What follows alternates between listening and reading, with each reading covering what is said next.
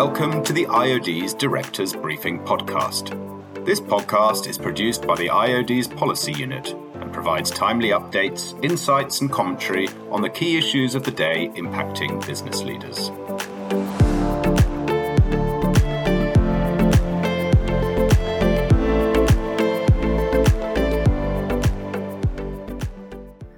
Hello everyone, my name is Roger Barker and I'm Director of Policy at the IOD. I'm delighted to welcome you to the latest in our Meet the Politicians series of podcasts, where we speak to political leaders who are active in the world of business policy and find out a bit more about their personal background as well as their policy priorities and objectives. And in this podcast, it's a great pleasure to welcome Sarah Olney MP. Sarah, hello and welcome. Hello, Roger. Thank you for having me.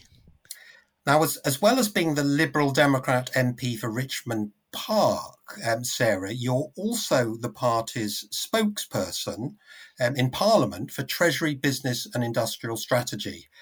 Sarah was first elected MP in a by-election in December 2016, serving for 6 months until May 2017. She was then re-elected in December 2019. And Sarah, what I'm sure will interest IOD members is the fact that prior to entering Parliament, you worked in business, you're a qualified accountant, you work for Barclays, as well as for the National Physical Laboratory and Historic Royal Palaces. So I wonder, can you tell us a bit more about your career journey thus far? Yes, of course. When I was at university, I studied English literature and language because it was my favourite subject at school and I really, really enjoyed it. But I wouldn't say it really kind of set me on a particular career path. Consequently, I went to work for a couple of years in a well-known bookstore called Hatchard's on Piccadilly, which I also enjoyed, but was neither particularly lucrative nor particularly, the start of a kind of a glittering career. So I switched to the graduate scheme at Barclays, and I worked there for several years, did a few different roles in sort of project management capacity. So firstly in the wealth management section and then moving over to the events team, which was really fun. And I wanted to take some of that events experience, project management experience, back out to sort of the more sort of cultural sector, and I went off to work for Arts and Business, which is a charity which connects businesses looking to sponsor the arts with arts organisations looking for sponsorship. And then after that, I went to work for my friend's startup. It was a search engine optimization, which was a thing that was just starting at the time, very much sort of cutting edge in terms of using sort of web-based skills for helping businesses build their brands. Did that, but while I was there, I realized I felt like I was sort of lacking a bit of direction. I'd sort of been pinging from one thing to another. And much to my surprise, having come from being an English graduate, I realized that the thing I was really interested in was actually the finance function of organizations, where the money comes from, where it's going out, what's your biggest value, source of revenue, what's your biggest expense, how are you using the wealth you generate to really help you achieve your organization's goals. So that was the point at which I started to study accounting. And I did it sort of in the evenings and at the weekends, and I was having babies at that time as well. So I have vivid memories of, settling children to sleep and then rushing downstairs to my textbooks to revise for various exams and so on. So while I was studying for accounting, alongside that, I took a number of more finance-based roles. Firstly, with an organization called SCI Sales. That was probably my first proper finance-based role. Then I went to work for the National Physical Laboratory, as you said, again in a finance role. Then I got elected to Parliament for the first time. And then I got unelected again. And that's when I went to work for Historic Royal Palaces. So I was always building up my finance experience alongside my accounting studies. By the time I was elected in 2016, I'd become a fully qualified accountant with all of my relevant experience. And I was really enjoying, I've got to tell you, I was really enjoying my finance role at Historic Royal Palaces. And when I left, I was kind of like, if only I hadn't been elected to Parliament, I'd have loved to have stayed and carried on. I found it such an interesting organisation to work for, but also retraining as an accountant, it really fulfilled my expectations, I think, of being a much more integral part of an organization, and that understanding the sort of the flows of money in and out of an organization are absolutely essential to figuring out how best to support its purpose. So yes, I maintain my membership of an accounting body. Who knows what's going to happen at the next general election, but I'm ready to return to accountancy if my constituents don't want me. Well, I'm sure that knowledge is proving very useful for you right now, and will do in the future. But now you are the Liberal Democrat spokesperson for quite a wide range of areas. So Treasury policy, business policy, and industrial strategy. I mean, what are some of the key areas that you are focusing on and that you are responsible for?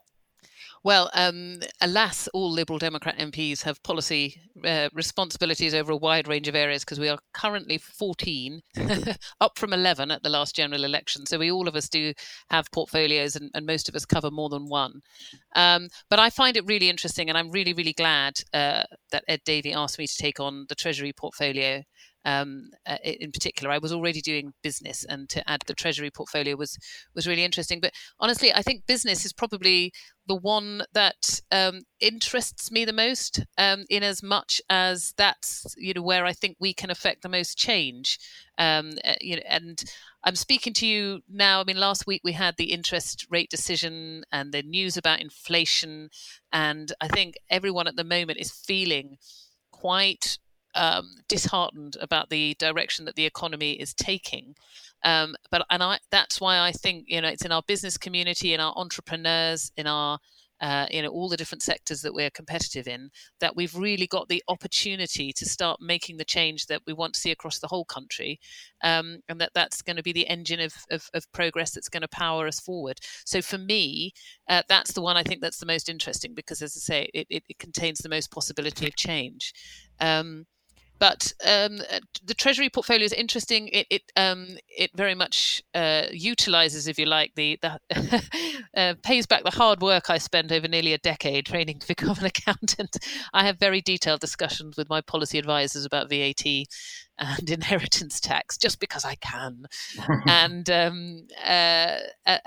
so I think that's interesting. But one I think, probably one of the features, and people will see this more and more as we get closer to the general election, is that at the moment the situation in the economy is that there isn't a huge amount of wiggle room. There's not going to be calls for higher taxes and more spending. We haven't got a huge range of options, and that's why I think, for me, the business portfolio is kind of more interesting, because that's where the possibility of change exists. I mean, when you look at UK business at the current time, I mean, obviously we have our problems at the moment in terms of the economy, but from a big picture perspective, how would you assess the current strengths and weaknesses of UK business, and what would be your vision for the future of UK business? Well, I think the strengths, and we need to talk more about this, because they are pretty remarkable, and I'm sure I'm as guilty as any other politician or opposition politician of really like laying on the gloom and the doom. But I am always excited, and it's so lovely to go out, particularly in my own constituency, and meet some of the thriving small businesses we have in Richmond Park. But it's innovation, it's ingenuity, it's spotting opportunities, it's making the most of what we've got. It's stepping forward, making connections, having ideas. There is. And one of the things I'm really passionate about, for example, and you might have picked this up from when I was talking about my background, is I'm really passionate about the creative sector. And it's not just that we create some of the best cultural products, in the world, and we always have, and we continue to. But it's also because it really is, the basis of so much innovation, inventiveness, and I continue to find that's very much at the heart of our business culture here in the UK, and that's something that we really need to nurture and celebrate and set free, and make sure that we're really making the best of it. I mean, we continue to be world leading in financial services, in pharmaceuticals and life sciences, our science and technology, and whether that's sort of life-saving healthcare, or whether it's video games. Again, we have such an extraordinary technology sector, and it's growing and it's expanding, both in terms of what it offers, but also the different areas that it's moving into. I think the Prime Minister is quite right to emphasise the role that AI is going to play, and to really want to get ahead of that and what that means. And I'd love us to be more strategic about thinking about how we're going to harness those capabilities and really make the most of them. And I think we continue to be good at funding startups in this country. We continue to be good at spotting new talent and giving it an opportunity. We continue to be good at partnership working. We continue to be good at producing fantastic ideas in our universities. So there is so much that's there kind of at the innovation stage and at the grassroots stage, and at the I still think it's the best place in the world to start a business. I think where we are struggling, and these are the result of long-term trends, but we really do need to look at them and be honest about what the challenges are. I think firstly around funding, startup funding is there, but scale-up funding and domestic investment is really starting to fall behind. I think there's lots of different reasons for that, but what we really need to do is to come up with strategies for how we encourage domestic investment.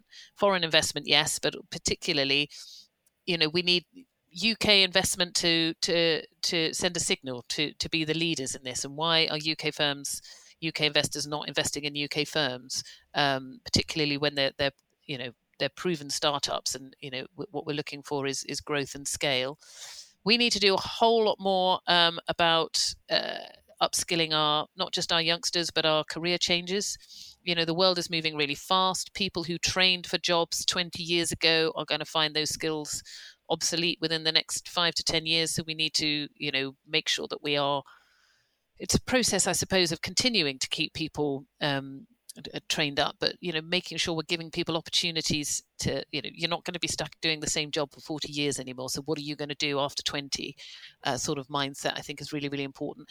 What I'm particularly keen to encourage is employer-led training, because I think that's the best way to be flexible. Yes, I want to see more funding for our further education sector in particular, but where employers can lead training initiatives because they know what they need, and where they can work in partnership with further education institutions, I think that's the best model. And then I think we're all facing a big challenge around climate change. And again, I think businesses have really led the way in innovation. But again, it's that lack of scale-up capital. We're not, coming forward with the solutions we need on a society-wide level. And again, upskilling, there are so many opportunities right across the country for greening the economy, and we need to grasp them, particularly in those areas that are, struggling with their local economies. But we can do so much more with things like energy efficiency in our manufacturing processes, and particularly our transportation. So I think those are the big challenges, and it's that kind of encouraging businesses to grow and giving businesses what they need to grow that we really do need a focus on. Yes, and you mentioned some of the more immediate problems facing the UK economy, and certainly the concern around inflation, around sort of weak rates of economic growth, and also the UK's relationship with the EU. These are factors which we pick up from our polling of IOD members as being key concerns. How would the Liberal Democrats address each of those three difficulties? Yeah, so you mentioned the relationship with the EU. I haven't yet addressed that, but obviously it's something that's very close to the heart of Liberal Democrats. We fought the last election on wanting to, reverse Brexit because we thought it was a terrible idea. Still think it's a terrible idea, but we obviously are where we are. Our goal is to rejoin the single market eventually, because we can't get growth into our economy without, bringing down some of these trade barriers that we've erected with our European neighbours. It's not just the immediate impact of the difficulties that trading with Europe that we're now facing. It's the long-term difficulties. It makes us a less attractive destination for international investment. It makes us a less attractive destination for talented people to come and work here. There's lots of different reasons why we really want to set about dismantling some of those barriers that have been erected. But it's a process. It's not like we can have another referendum and rejoin tomorrow. We need to start with, just looking at what those barriers are, seeing what agreements we can come to on things like mutual recognition of professional services, veterinary agreements, and so on and so forth. I'd like to see more opportunities for mobility, particularly for young people. We would start there.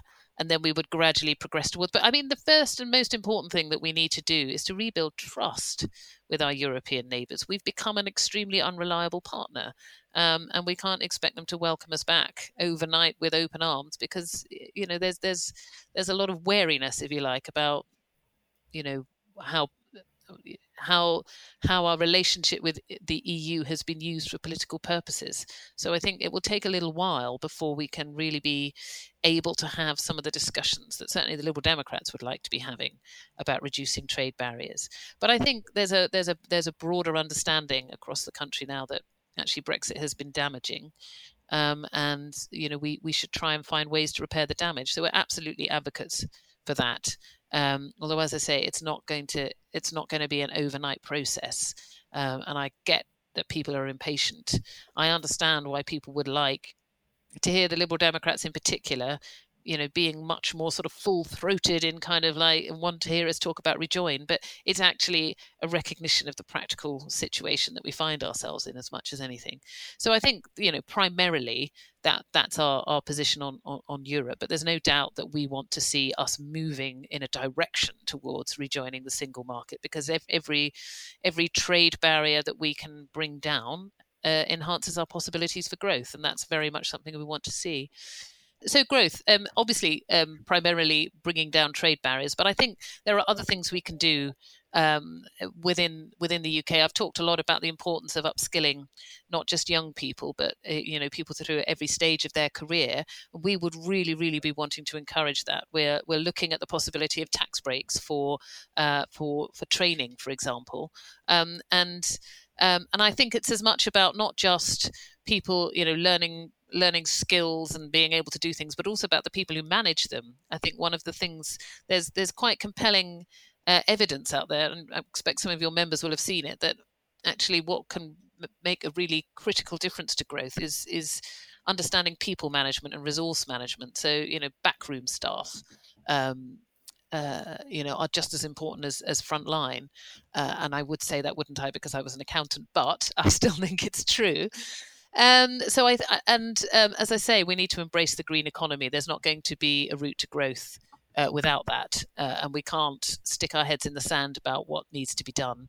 There was a report out this week from the Climate Change Committee, and it's just been very critical of progress. And I tried to be optimistic, but honestly, that's one of the things that really does make me despair, because we're just not grasping this really historic, risk, but also opportunity, it's very, very profound, and we absolutely. And I'm very supportive of all the things that have previously been laid out, as being the pathway to net zero.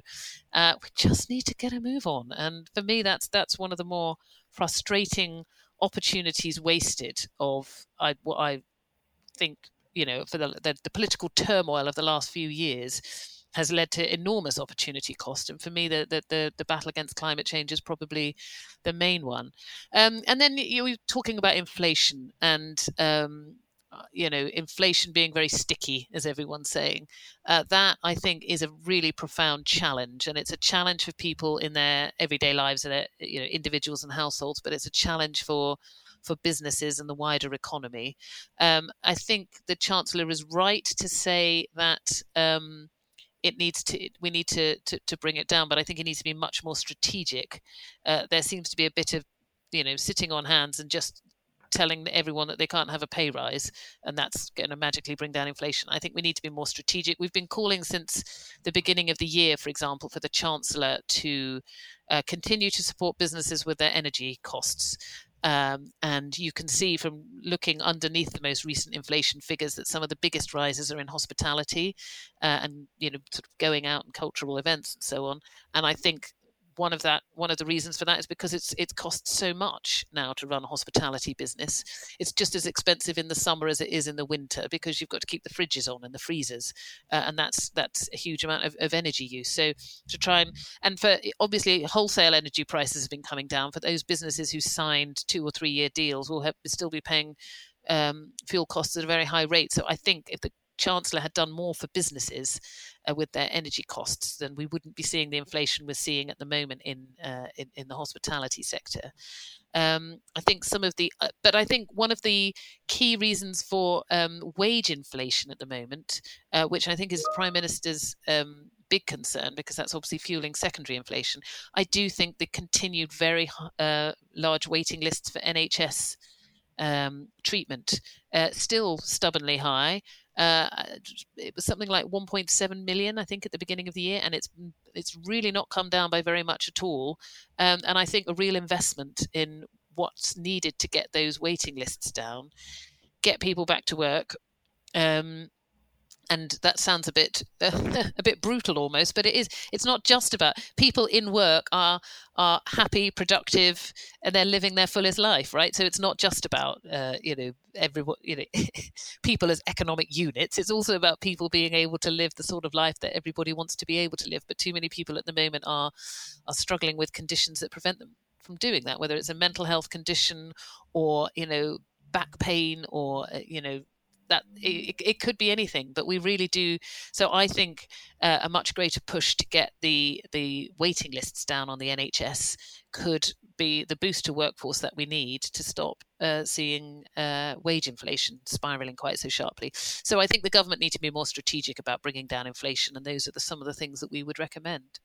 Well, now that you mentioned strategy, maybe I could come on to something else, which is I noticed that you still have the term industrial strategy in your job title, even though the government has removed that from the description of the relevant department. It's now the Department for Business and Trade.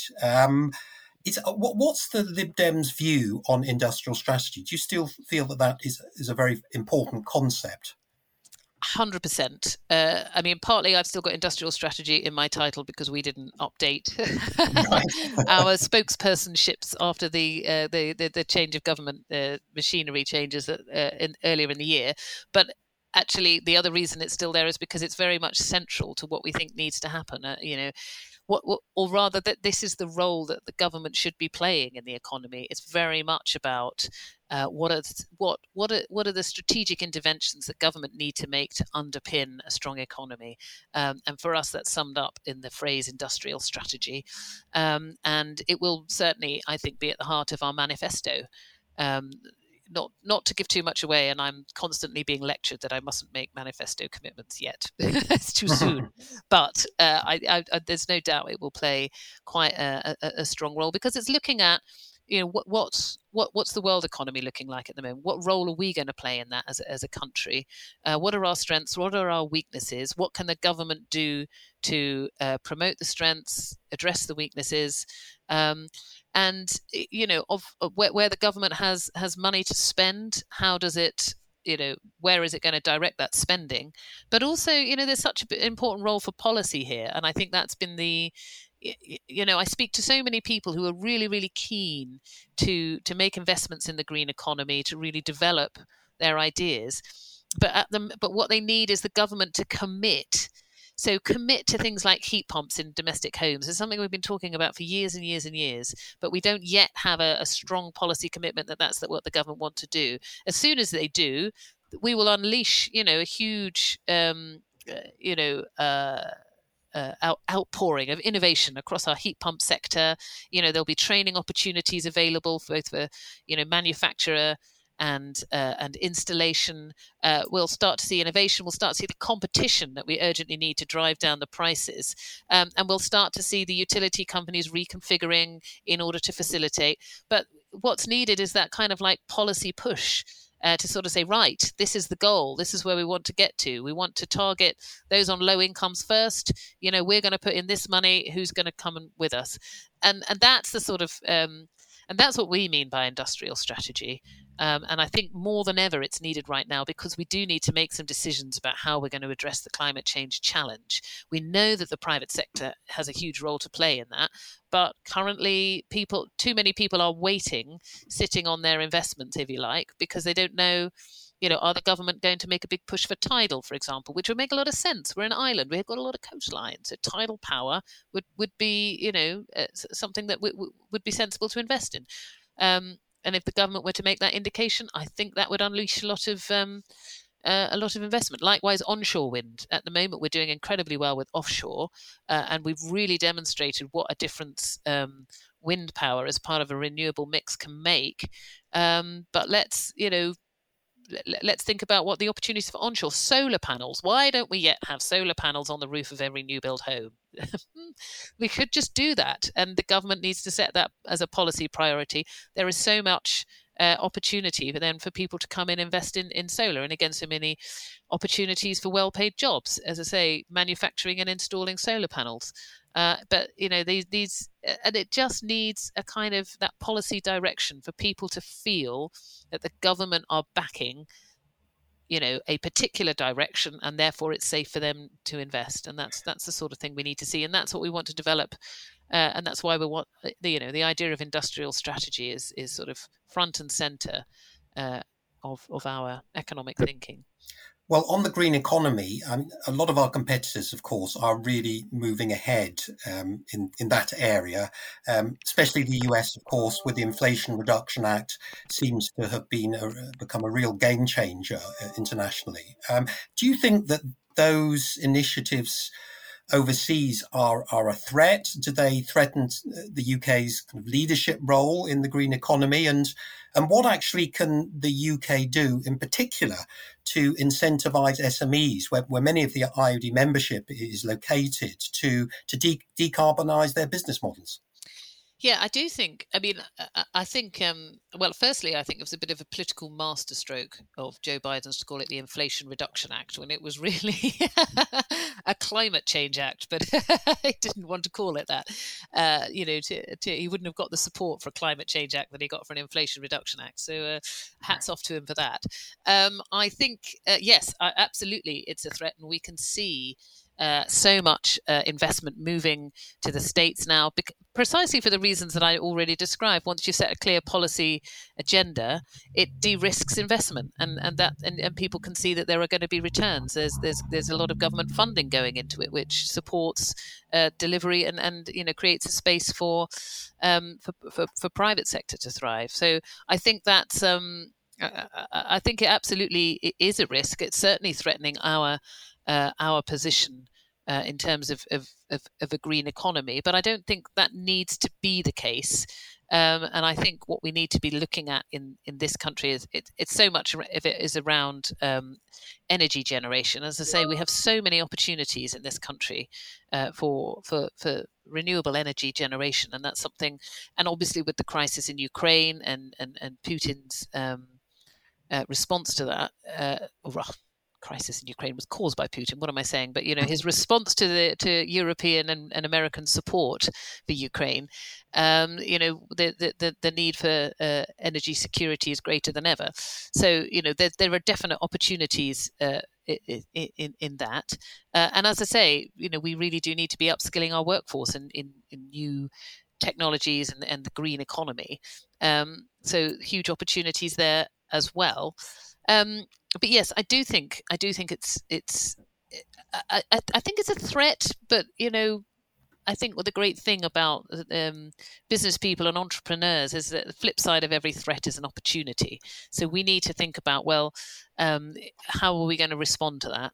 I don't necessarily think it's going to be anything like a kind of an Inflation Reduction Act of our own, but it is about at least being able to, now that the lead is being taken elsewhere, it's not so much that we're going to be following, but it gives us more confidence. And again, it sort of de-risks some of the similar, investments that we'd like to make in this country.